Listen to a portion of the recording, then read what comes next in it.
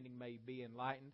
Father, that we might know what is the hope of your call, what is the riches of the glory of your inheritance in the saints, and the exceeding greatness of your power toward us who believe. Father God, we pray that you would just help each and every person here, Father, for our hearts to be good ground that receives the Word, Lord, and brings forth fruit, some 30, some 60, some 100-fold. Lord, we thank you that you confirm your Word in our life with signs following. In Jesus' name, amen. Amen. Hallelujah. Just feel like the Holy Spirit said to tell someone here, don't give up and don't get discouraged. Don't grow weary. Amen. You're doing what's right. Don't let the devil push you off of what you've been doing. Amen. Somebody needs to get that and take it. Amen. Praise God. Well, this evening we want to continue a teaching that we've been doing on the threefold nature of man, or as the slide says, a three-part being. And just to give you a little review, last week Pastor Earl ministered and we had the youth over here, and it's a great service, but we want to kind of pull you back in, refresh your mind some on some of the stuff we've been talking about, bring some things back to your remembrance. And I encourage you, get these notes, go back over them. Man, turn the TV off. Leave, what, Pastor Shine and I, we've been down in St. Augustine now, I guess, 8 weeks, and we don't have TV, and I ain't missing it none. Matter of fact, I'm thinking, dear Lord, how did I ever have time to watch TV? I find myself so busy, I'm thinking, man, when did I even have time to watch TV? But study these things. Give yourself to it, because this is the thing. If you went to high school and you studied, if you went to college or technical college or any type of training and you applied yourself to it, this is the most important truths. The Bible, the truths of God's Word, are the most important truths that you can get a hold of. Amen? But we're talking about how, we looked back that you are a three-part being. Let's just go ahead and turn to 1 Thessalonians chapter 5 and refresh ourselves on this key text.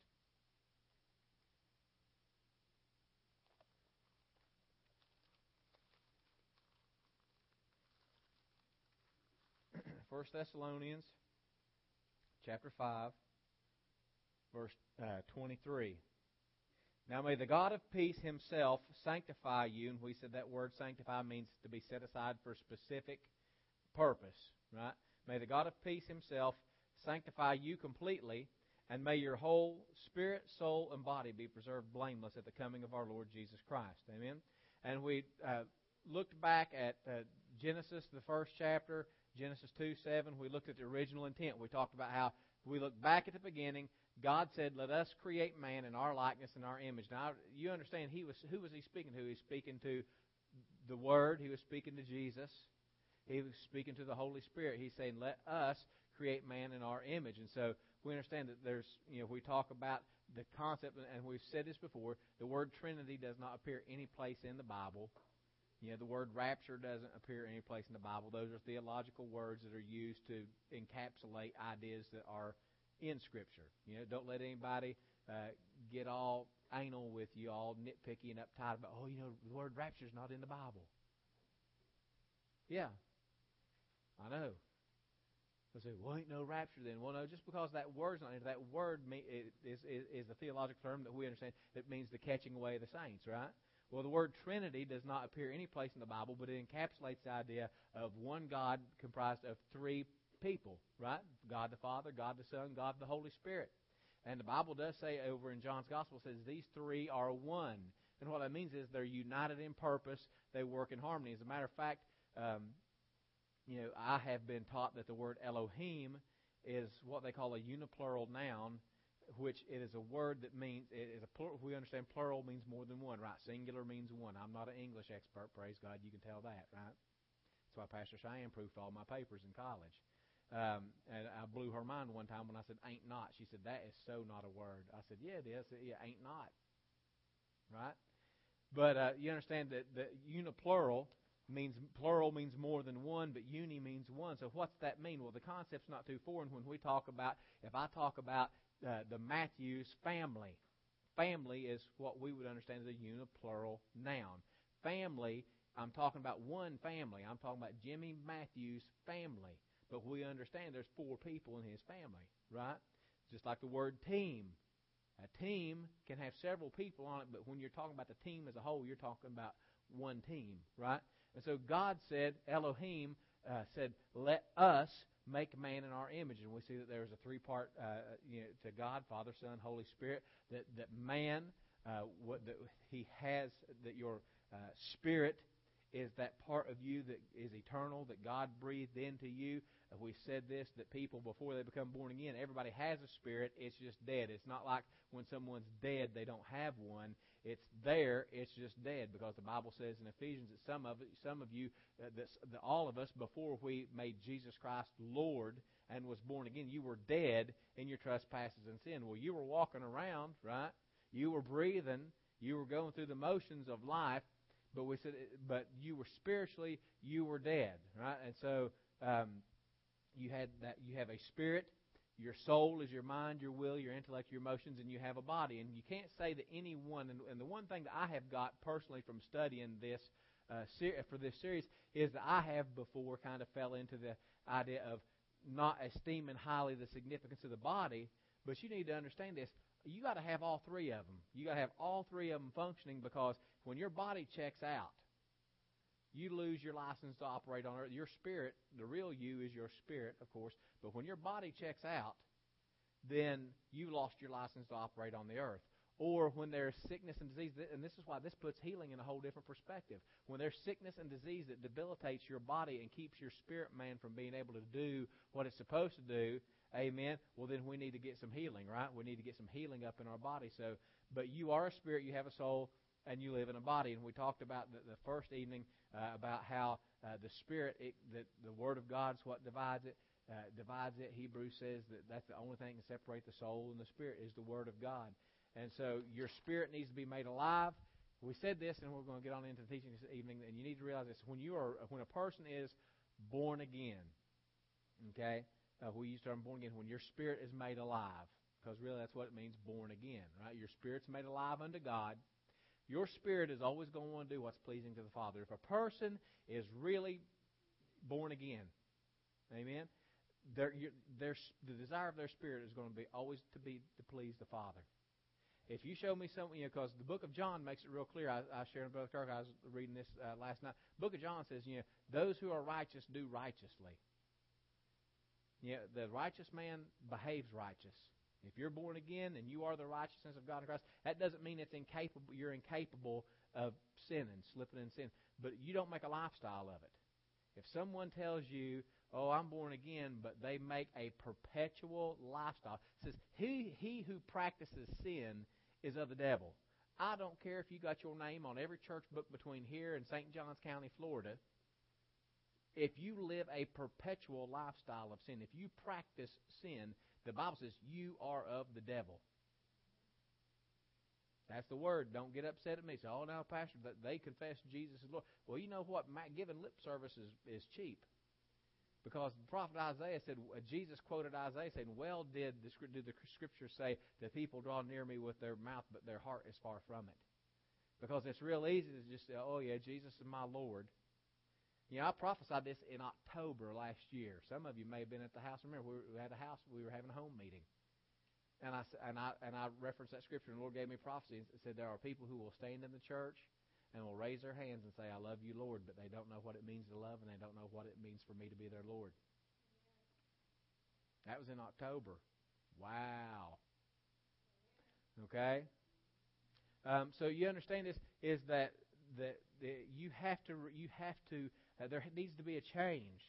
And so that your spirit, when it's born again, your spirit wants to do what pleases your Father. You want to. And like I said, and I just really can't,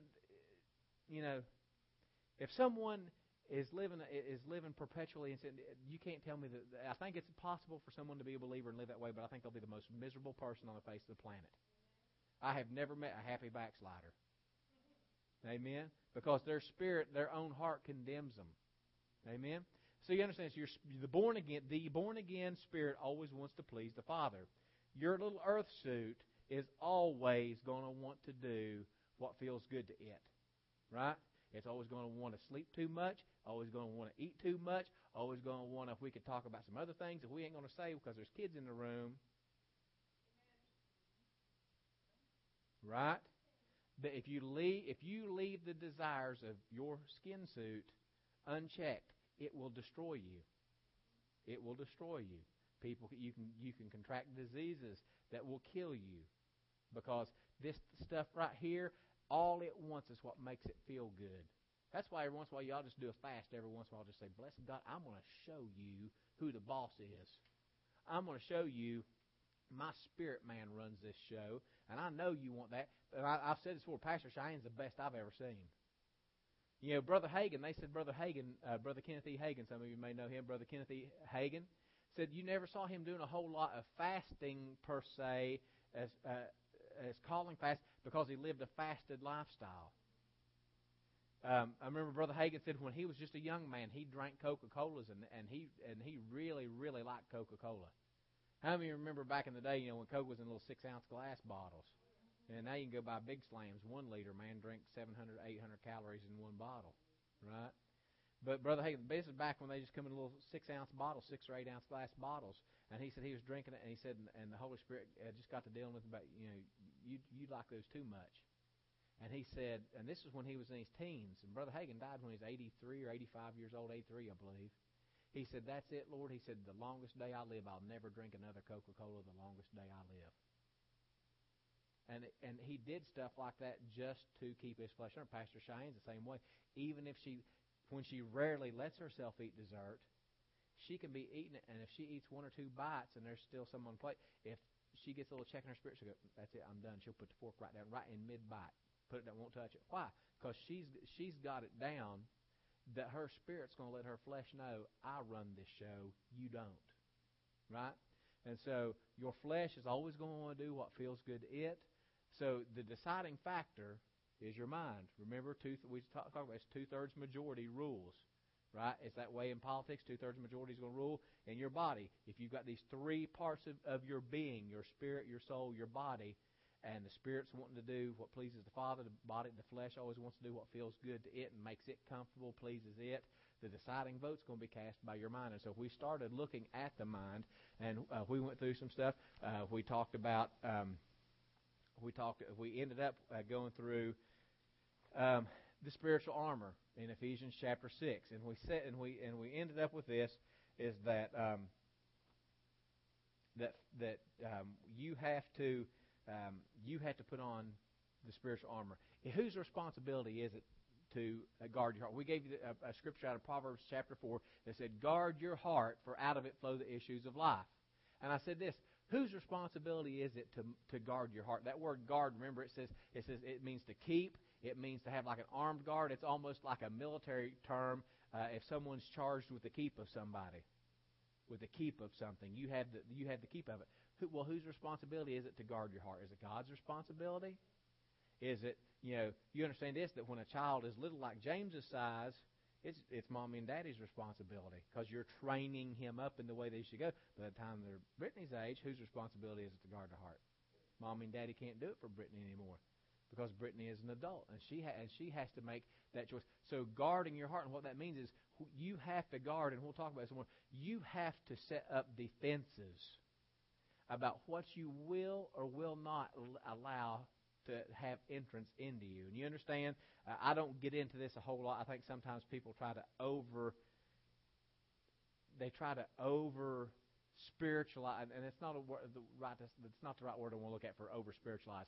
They try to over mystify, stuff that sounds like, your ear gate, your eye gate, your whatever gate, You understand this? What they're saying is, how do things come into you? They come in through your ears. They come in through your eyes. And so it's your responsibility. God is not, if you're on the computer clicking around and there's a link, a little thing pops up and there's a link to a pornographic website, God's not going to go, stop! Don't do that! God's not going to reach down and hit the power button on your computer. It's your responsibility. And let's not go. And this thing, let's not go that hardcore. Okay, let's not go that obvious. Here it is. You're on the computer. I do Facebook. I don't do it a whole lot anymore, right? But I'm available on it. I have a Facebook account. Okay, here it is. This is so funny. I'll show you this because I am the biggest. If I even suspect that a woman gets flirty with me, man, I'm making a beeline for Pastor Shane. I'm like a little scared little boy. Okay. Here it is. It's a little more subtle. What if you're on the computer, you're on Facebook just checking your messages, and boop, a little chat box pops up. Little Mama Sita. Or if you're a woman, little Daddy Sita. wanting to chat with you. Hey, how you doing, baby? It happened to me about 3 weeks ago. This lady that her last name seemed familiar to me with someone I went to school with at Rhema. I couldn't really remember, didn't know who she was, but she sent a friend request. Okay, and I was like, her last name was Torrico. She was a Hispanic lady. Her last name was Torrico. I thought, that sounds familiar. Sounds familiar. I thought, well, I'll go ahead and I'll approve her. So I approved her. So the next day, I'm on the computer, and it pops up, hey, baby. I'm like, hey, how you doing? She goes, something else going on. She goes, it said, and I'm going to butcher it, "Su habla español?" You don't know if I speak Spanish? I'm like, no. I think I said pequeño. I speak a little, yeah. I know enough just to get, poquito. I know just enough to get in trouble, right? Just enough to make the waiter think you speak Spanish, and then he wants to carry on a conversation with you, right? So she said, that's all right, baby. You can read it. And I'm like, okay, this ain't going no place I want to. She goes, what do you do for a living? I said, I'm a pastor. And all of a sudden, boom, just the bottom fell out of the conversation. And so I immediately went and deleted her out of my friends list and called Pastor Cheyenne and said, there's a chick talking with me on Facebook, and I just want you to know. Okay, now that seems funny, but what I'm saying is what if I entertained that little conversation? Oh, hey, baby, right back to you. Senorita, little, right? And I entertain that. And next thing you know, maybe I'm having 2-3 hour little chat conversations with her. Oh, but that's just harmless, Pastor. You just really? Because I know a couple right now from West Virginia that I went to church with at New Life Church 3.5 years ago that I told the husband flat out, you're a moron, and you need to quit chatting with women online. Well, my wife just don't know me. Take the 2 hours a night that you're chatting to your little skanks online and talk to your wife, and maybe you'll get to know each other better. Oh, it ain't going to hurt nothing. Guess what? They separated and divorced now. Because he wouldn't check his thoughts. Now, what's the point? Why am I telling you that? Because whose responsibility was it to say, I ain't going there? It was his. It was his responsibility. And you understand, God didn't say, I'm going to shut this mess down. And don't you know the Holy Spirit? And don't you know that I am a minister. I am a man of God. And I'm going to tell you what, I didn't just call him a moron the first time I talked to him because that's offensive. I understand a lot of people say, you're a man of God, you call someone a moron. After the third time I'm talking to him, the third time his wife has come to me and I've talked with you all about the same problem, it's time to just not sugarcoat everything, just say, you're a moron. You are a moron. It is causing your wife major league stress because you getting online and really you've given another woman what is hers. You've given another woman what is hers, because that verbal intimacy and time you should be talking and bearing your feelings and communicating your feelings and cultivating a relationship, that belongs to your wife. It don't belong to some hoochie mama you talking to on the computer. Right? And I asked him, I said, how would you like it if she's going out and giving some other covenant privilege, wink, wink, that belongs to you to somebody else? Well, I wouldn't like that at all. Then why do you think she's supposed to be good with it? Hello. But you understand this, is that that gentleman had a responsibility to guard his heart, and he didn't. And it cost him his marriage. Marriage number 2, maybe marriage number 3, I don't know. What, to talking to some woman you don't even know on the computer? You got to guard your heart. You have to put up defenses in place. I know another gentleman right now, and I love the guy, and I've poured into him for years. But the Lord finally just spoke to me. I got a huge release about 3 months ago. The Lord said, you don't cast your pearl before swines anymore. He doesn't esteem any of the advice that you're giving him, and just wash your hands of the guy. Quit taking the gift and quit taking revelation I've given you and the ministry gift I've given you and quit wasting it on him. Now, does that mean that God doesn't love him? No, but it means God knows his heart and knows that until he makes up his mind that how many of y'all have come to the conclusion that people will not change and God will not make people change until they want to change? Right? And so, but this guy, marriage problems for a decade. Marriage problems for a decade. And a lot of his problem is the internet. and texting. Hey, baby, click, take a little picture, shoot that to you and text. Don't I look hot? Okay. And it's a guy that has a call to ministry on his life. But how many of y'all know the word says you can disqualify yourself?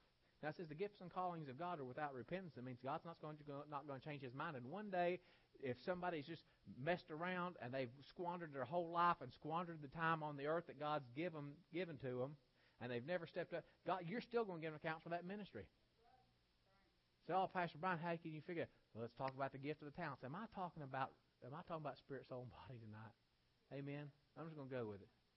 The man with the story of the gift of the talents. That man, remember, he gave one 10, gave one 5, gave the other 1. And the guy with the 1, he went and he took it and he dug it and he hid his talent in the ground. And you understand, talent was a unit of money. But it was an asset that the master gave a servant, and he intended for him to take that asset and use it to advance his kingdom. Right? Because the man was going to receive a kingdom. And so when he came back, the man hadn't done nothing with it. He went and dug it and hid it in the ground. So the other 2 took it and they did the work that the master gave them and assigned to them to do, and profited and brought it back and presented what they had increased to the master. But then the 1, he received a talent and he received an assignment, the same assignment the other 2 did. Occupy till I come, which the term literally means do business till I come back. In other words, you had a ministry, you had an assignment to fulfill. All you did is you went and dug a hole in the dirt and stuck it in the ground and didn't do nothing to it, but you're still going to give an account to it for the master. Right? Amen. So, getting back to this, hallelujah, that you are the one that's responsible for guarding your mind. And you know you can put stuff in, and I've said this, I don't really know how to explain it, but I think that, and it bugs me. I hate to even mention something I can't explain. It really does. That's a teacher in me. I can't stand it. But can we all agree, can we see this? Has it been observable in your life? And can we observe it in other people's lives? That you can put stuff in your body that can corrupt your mind and can bring spiritual corruption on you. Can you allow certain thoughts to come into your mind, to obsess in your mind and obsess on those things until it can contaminate your spirit and make you vulnerable to receive an unclean spirit? Yes, you can do that. Can you allow stuff into your spirit that will contaminate not only your spirit, but it'll just spread on over into your mind and corrupt your mind, and it can even manifest in your body? Yeah. So what I'm saying is there's this ability of these 3, even though there are 3 distinct portions of you, you can get something in one that can corrupt the rest of your body. You can introduce a substance into your body that can corrupt your mind and can cause spiritual corruption cause a little, right? And you can get some spirits on you. You sure can. You can put stuff in your mind that can pollute your spirit. I'll keep this, G. I remember someone telling me one time that when they were young, that they used a lot of a particular visual stimulant for men, right?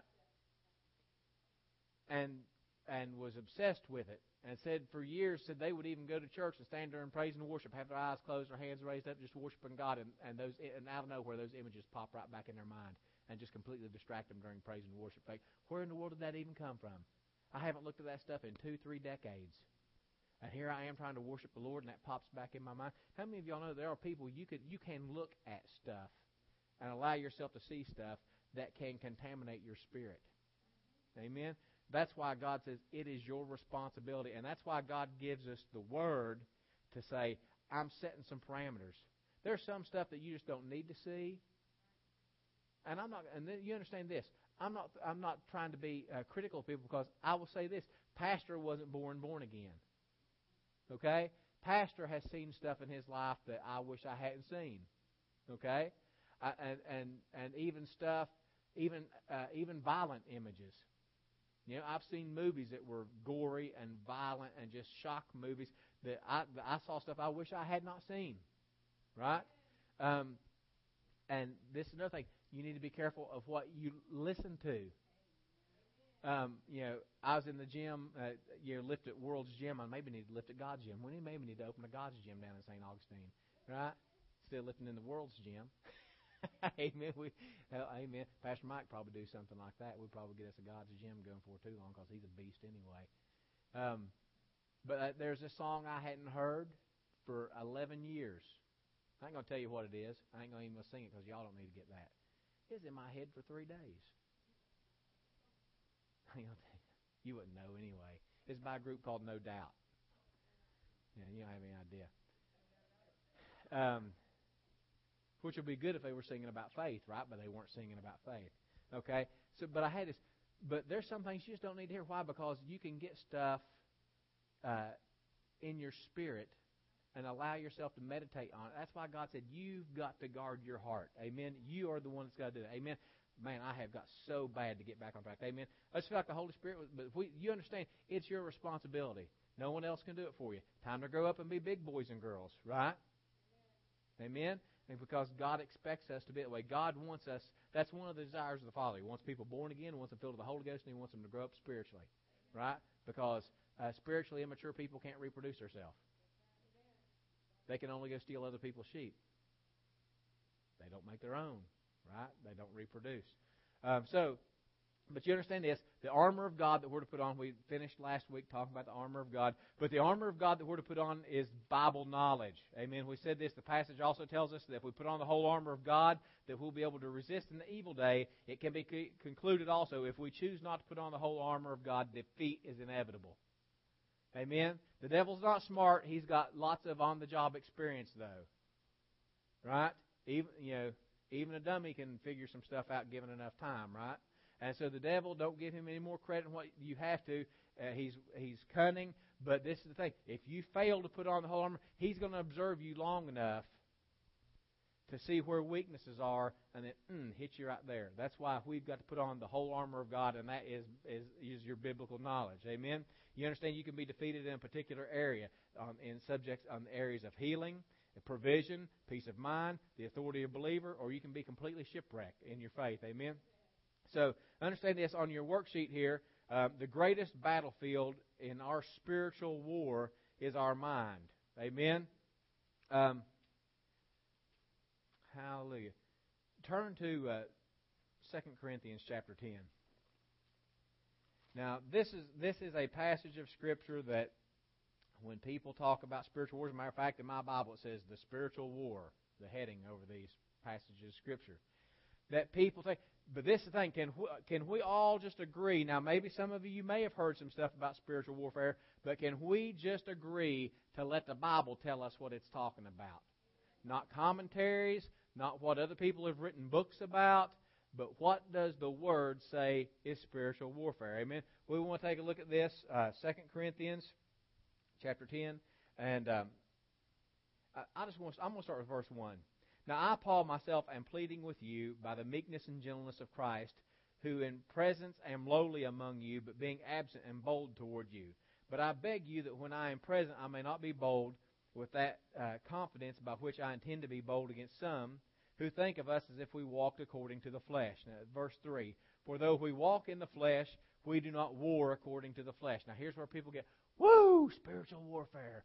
Spiritual warfare, we're getting in spiritual warfare. Well, let's read this passage of Scripture, and it will tell you what it's talking about, right? That's just one of the basic things of good biblical interpretation is reading stuff in its context. What do the surrounding Scriptures say? What are we talking about? You don't just cherry pick stuff. Verse 4 says, for the weapons of our warfare are not carnal, that means of the flesh, but mighty in God for the pulling down of strongholds, casting down arguments and every high thing that exalts itself against the knowledge of God, and bringing every thought into captivity to the obedience of Christ, and being ready to punish all disobedience when your obedience is full. Now, people get here, they go, the weapons of our warfare are not carnal, but they are mighty in God for the pulling down of strongholds.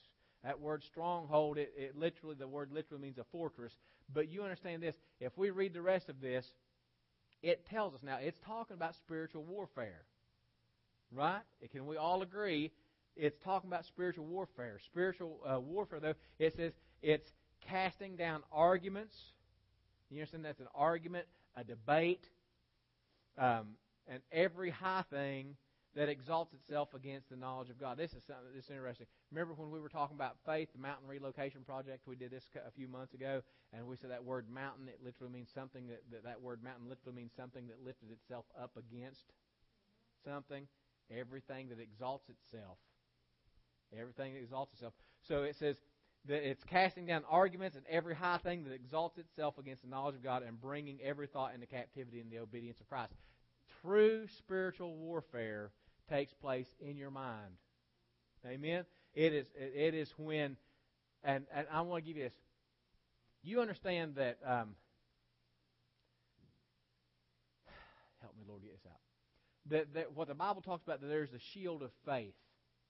And we understand that faith is beliefs, persuasions, convictions, based on the Word of God, rightly divided, that are adhered to so strongly that it governs what you allow yourself to think, say, and do, right? That's the Brian Adkins expanded version of what faith is. And so, in other words, and so the Bible back in Ephesians, it was talking about the shield of faith. In other words, you have this device of self-defense to defend you from offensive attacks. That is a shield that's made up of your beliefs based on the Word of God. And you understand that you can add on to that. The example's been given before. Imagine a large shield made out of like jigsaw puzzle pieces locking together. And you can, the more knowledge of the Word of God that you have, that you act on, it's important to act on it. Because the Word says you can be not just hearers of the Word, but doers, not just hearers only, because you can deceive yourself. How many of you know I can teach you that you need to guard your mind? I can stand up here and I can teach, man, the Bible, that you need to guard your heart, you need to monitor what you like. But if I don't do it, I can shipwreck my faith. I can stand up here and I can teach it to you out of the Bible. I can quote all the Scriptures. I can lay it down right to you. But this is the thing. If I go down the road and I stop someplace to get something, and some little cute thing behind the counter goes, "Hey, baby." Wink, wink. Starts making googly eyes at me. And I start thinking, ooh, she's kind of cute. She's young enough to be my daughter. I know some of you are thinking, my daughter's 1 year old. There's people I graduated high school with that are grandparents now. Pastor Earl's 1 year older than me, and he's a grandpa. Okay? I'm thinking, ooh, she's pretty. And she thinks I'm all that in a bag of chips. Huh? And I stopped monitoring my thoughts. But guess what, man? I just taught you a real good lesson. But if I'm not doing it, guess what? I don't have the benefits of the defense, right? So you understand this. This shield of faith is your accumulation of knowledge of the Word that you're actually doing, because you can know it, but if you're not doing it, man, the devil's going to walk up and go, swing, cut your head off. Right? Going back to that example of being armed, having the armor of God. The devil's just going to come up and clean your plow, because you might know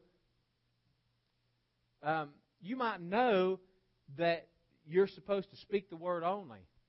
You might know, okay, I don't say what the circumstances look like. I say what God's Word says about it. I'm not going to say, man, I'm going under. I'm not going to look at my checkbook and go, it's not enough, I'm going under.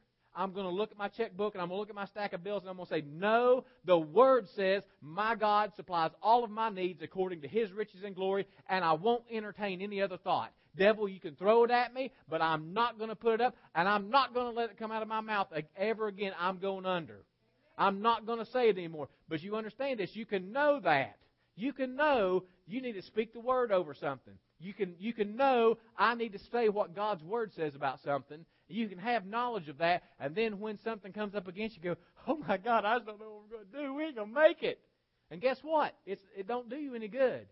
So the shield of faith is the beliefs is the knowledge of God's Word that you have, that you actually do. Okay? Now let's look at this back over here in 2 Corinthians. It's talking about strongholds. Do you know that a stronghold actually is very similar to the shield of faith, except it's made from false statements and false ideas? Arguments and everything that exalts itself against the knowledge of God. Here it is. You know what? You're just a loser. You ain't never going to be any good. You ain't never been any good. And I'm just going to say it plain. If it's offending some people, just overlook it, okay? Because it's Pastor Brian. You suck and you've always sucked. You ain't never going to be any good. Right? Amen? Because is that just the way the devil talks? Am I just being too real? You know what? And the devil's saying that, and you think, yeah, you know what? I ain't never done nothing amounted nothing in my life. Ain't nobody in my family ever done nothing. The devil goes, yeah, your family's drunks 3 generations back. Yeah, man, I could just crack a bottle any day now. I just don't know I just can't do it. And guess what? You latch on to that, and you don't you lose your identity in that. You need to realize who you are, who God says you are. And that's more real than what your family tree is. Because you got a new family tree, and it was the one Jesus hung on. Right? You want to go back to your family tree? Your family tree was on a hill called Calvary, where Jesus shed His blood so that you could become a new creature in Christ Jesus. And your lineage you can trace it back 1 generation to Jesus Christ. But you allow yourself to think that. Okay? Here it is. Fill in the blank. Problem of your choice. I've always had blank. I've always been blank. I probably will always be blank. When they bury me, I'll be dead blank. I just don't ever see how I'll ever get over blank. Whatever it is. Guess what? As long as that's what you're believing, as long as that's what you're speaking, as long as that is what your actions you are doing lines up with, that's a stronghold.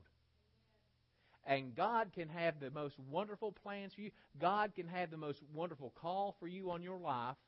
God can have placed, the greatest gift of a particular, one of the greatest ministry gifts in you that the world's ever seen.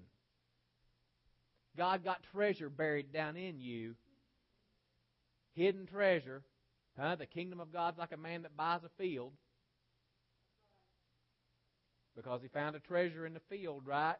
He went out and he bought the field. Why? Because the principle is you get the field, you get everything that's in it.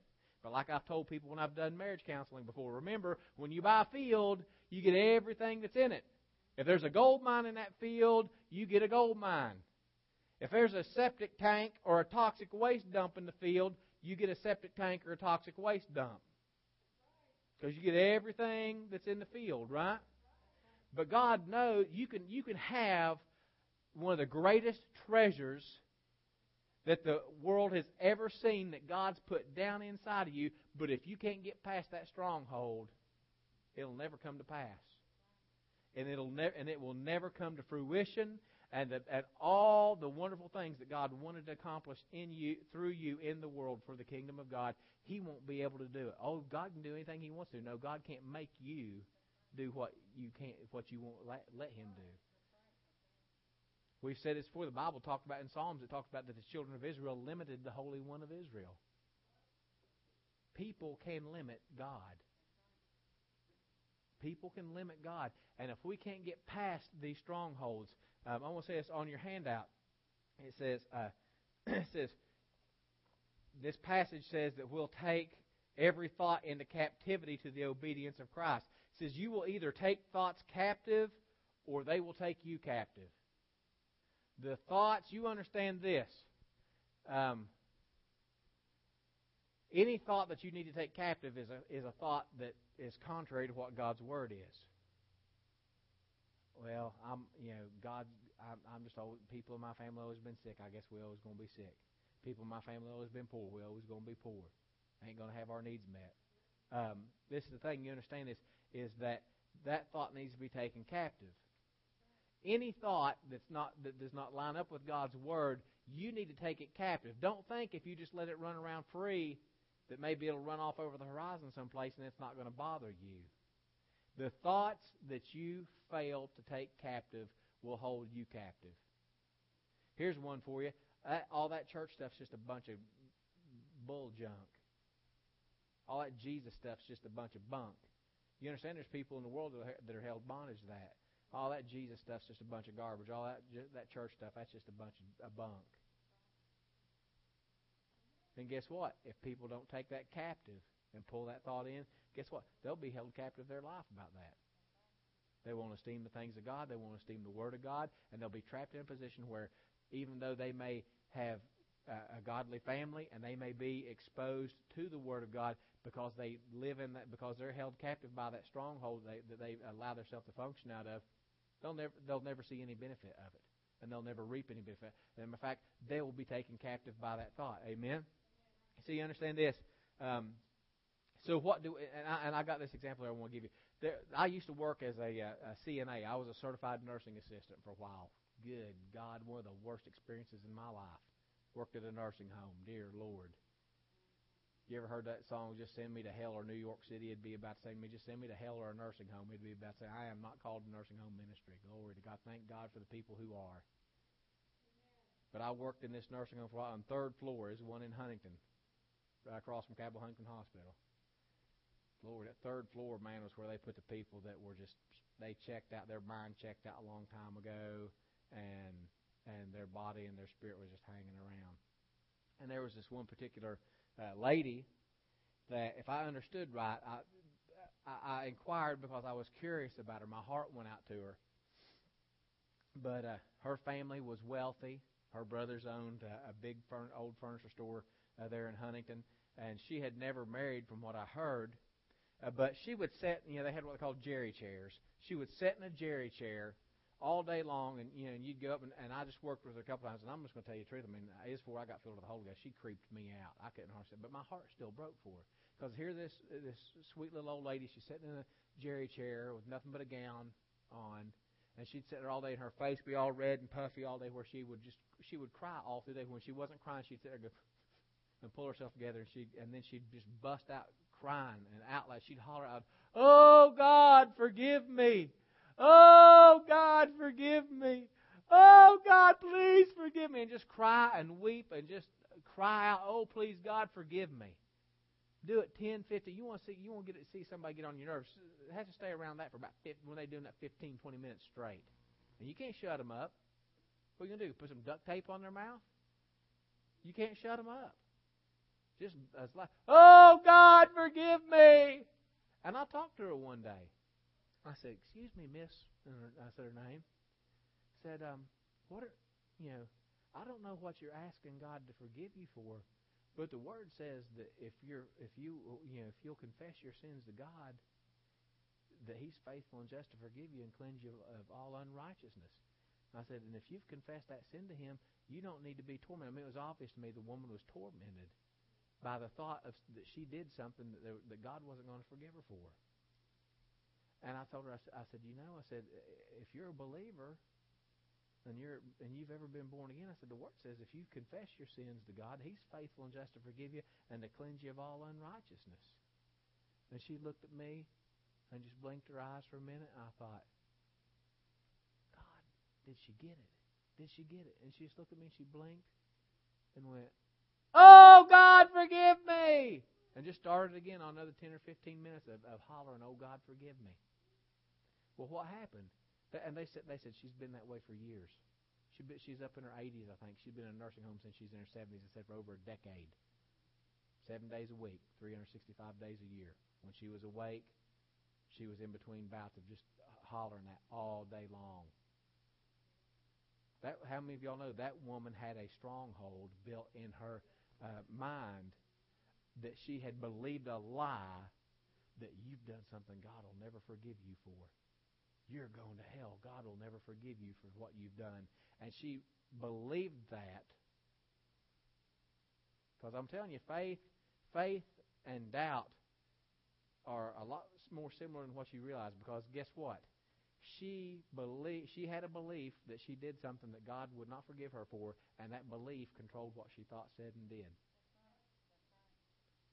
So you understand this, that when we're talking about a stronghold, let's put it this way, is faith a spiritual thing? Oh, you can't find anything more spiritual than faith. Well, so the Bible's talking about here in 2 Corinthians chapter 10 about spiritual warfare, and you understand this, faith is based on your belief system, right? We're talking about spiritual warfare. Guess what? Strongholds are built on wrong or unscriptural belief systems, and that's why it's spiritual warfare when you're coming against those things. Amen? You understand this? Turn to, real quick, let me see. I'm going to read you some stuff here real quick. We want to look at Isaiah 55. Isaiah 55:8. This is out of the King James Version. It says, "For my thoughts are not your thoughts, neither are your ways my ways, saith the Lord." How many of you heard that before? I know I grew up in a denomination where that they would teach this, they'd preach it, say, "My thoughts are not your thoughts, saith the Lord. My ways are not your ways, saith the Lord." You know, and they'd say that, and the way it come across was, you ain't got a clue. You ain't seen the ball since kickoff, right? Spiritually speaking, you ain't seen the ball since the kickoff. That you ain't never going to be able to get it, because God thinks so much higher than you do, you moron. That's the way they come across with it. Well, how many of y'all know that the thoughts of fallen man are not God's thoughts, right? I mean, that's all through the Scripture. I mean, remember the parable that Jesus told about the man that he was a creditor and he had someone come before him that owed him a lot of money, and he fell at his feet and he begged him, said, please have mercy on me. The way of the world is, no way, dude, I'm squeezing you for it. You're going to pay what you owe me. And as a matter of fact, that thought system, there's two different systems of thought demonstrating that. Because the king, the man that owed him a lot, he forgave him freely. Well, then that guy goes out and he sees his fellow servant that owes him a little bit, and he takes him by the throat and he says, "Pay that what you owe me." Right? So the thought system of the world is, I'll take you by the throat and you're going to pay me what you owe me. Where the thought system of God, the way God thinks was, you know what, I'm going to be merciful. Okay? So, but this Scripture says, my thoughts are not your thoughts, neither your ways my ways. And what we got right here is the Bible says that God's thoughts are not our thoughts, but that does not mean that you cannot change the way you think. That does not mean, because remember, what does the word repent mean? Change the way you think. And that's what Jesus came preaching. Repent, change the way you think. The kingdom of God is at hand. The kingdom of heaven is at hand. So you understand that when I grew up, it was sort of like they were just using that Scripture to bash you and to prove what a worm you were and how so far below God you were. You don't even think the way God thinks. Well, duh. Thanks for that news flash. But that's not what the Scripture, that's not what God was trying to say. You understand this? Romans 12:2 says, this is the King James Version, says, "And be not conformed to this world, but be ye transformed by the renewing of your mind, that you may prove what is good and acceptable and perfect will of God." You understand this, that the Word is given to us to use to renew our mind. Now that word, it says, "Be not conformed to this word." Now that word conformed, it has a connotation of something being molded by outside pressure. Imagine, if you will, a lump of clay. How does a potter make a clay vessel? He gets a clay vessel and he squeezes it in his hands, and the pressure he's exerting from the outside forces that clay to take a shape. The potter's clay to take shape. Okay? And the word's saying, do not be conformed to this world. What do they call it when someone is surrounded by a group of friends or associates that's doing something that the person doesn't really want to, but they feel peer pressure? And the Word says, don't let yourself be conformed to this world. Don't let the pressure, don't let the fact that you work in an office where a bunch of people, they call themselves Christians, and maybe they are really born again, but they get really loose with their mouth, or they'll deal in ways that are unscrupulous with people. Don't let the fact that you go to work with people who call themselves Christians, but all they want to do is argue about their little doctrinal hobby horse to where they can't even walk in love with people. Right?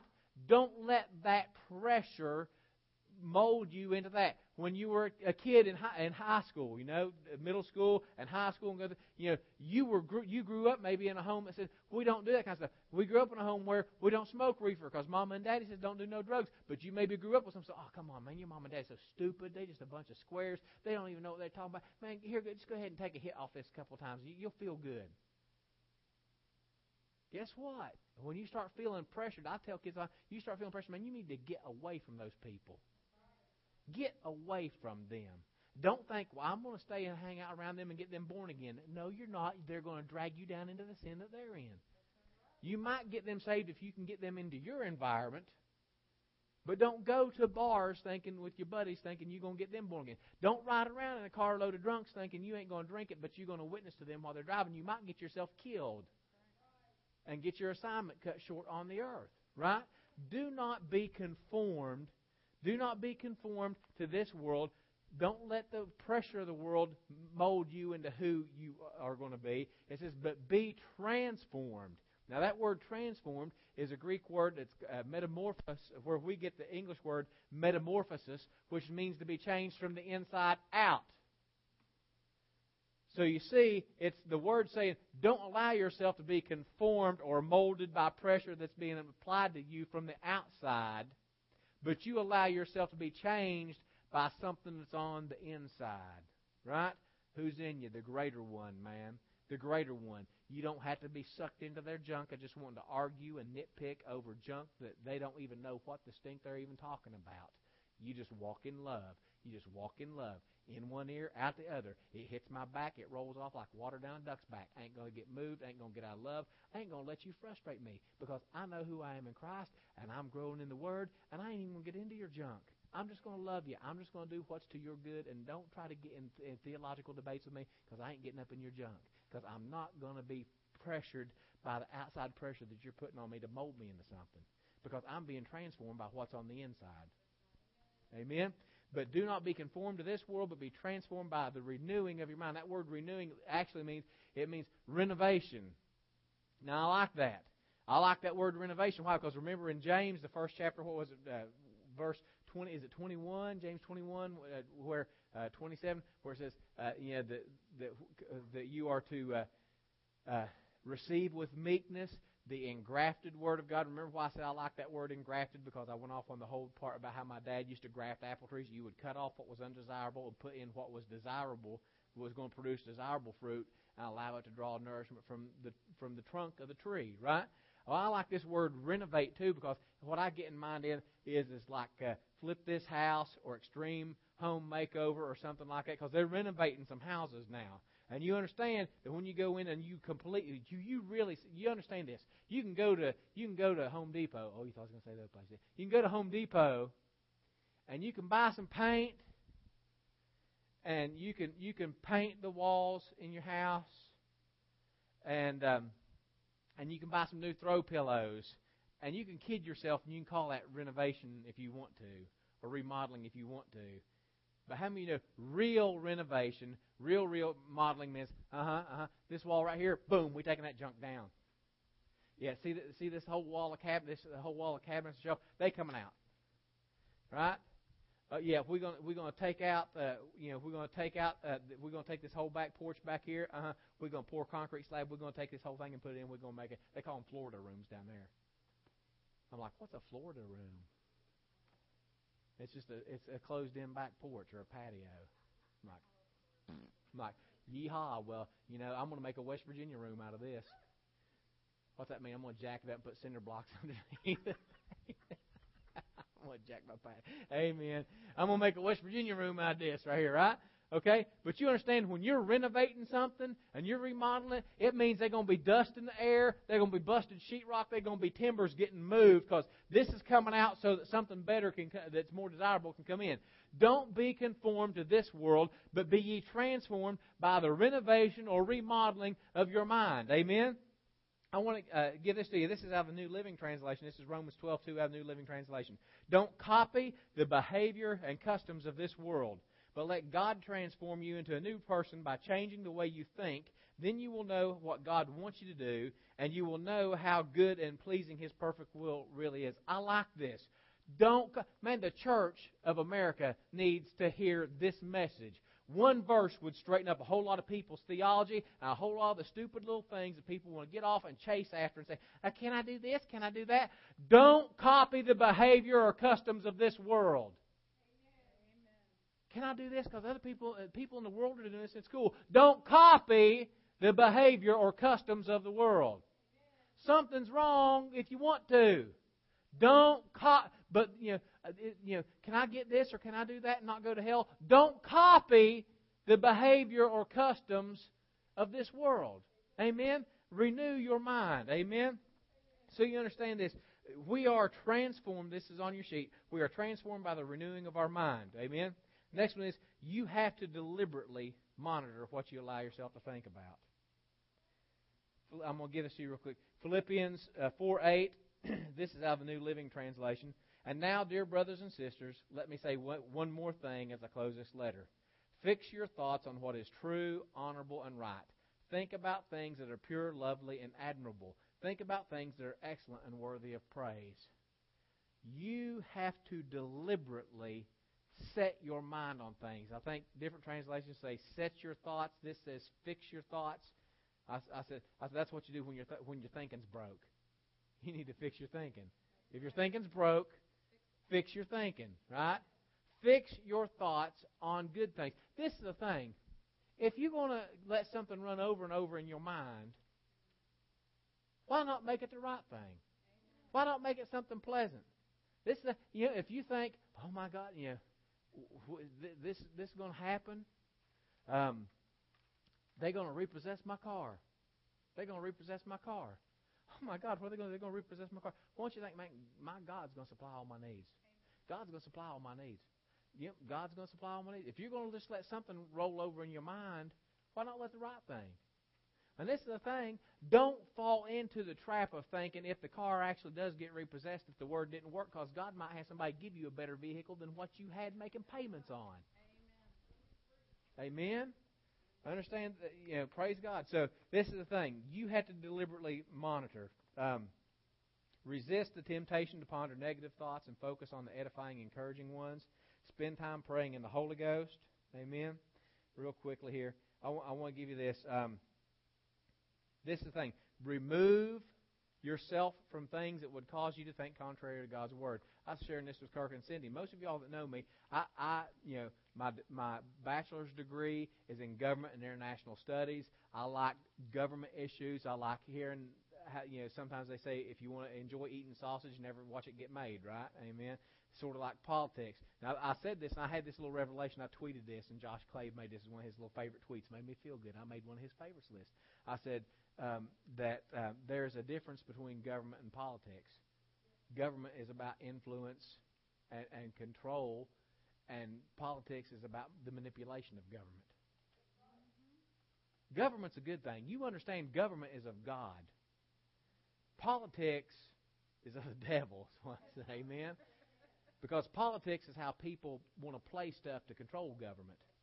Right? You understand? So you understand that government is of God. Well, you understand, I just can't let myself listen to talk radio too much anymore. There's just so much stuff going on that if I allow myself to hear too much of it, it can become an obstacle to me. Right? So I have to remove myself from things that would cause me to think contrary to God's Word.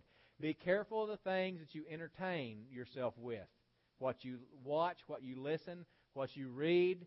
Remember this. What you feed gets bigger and stronger.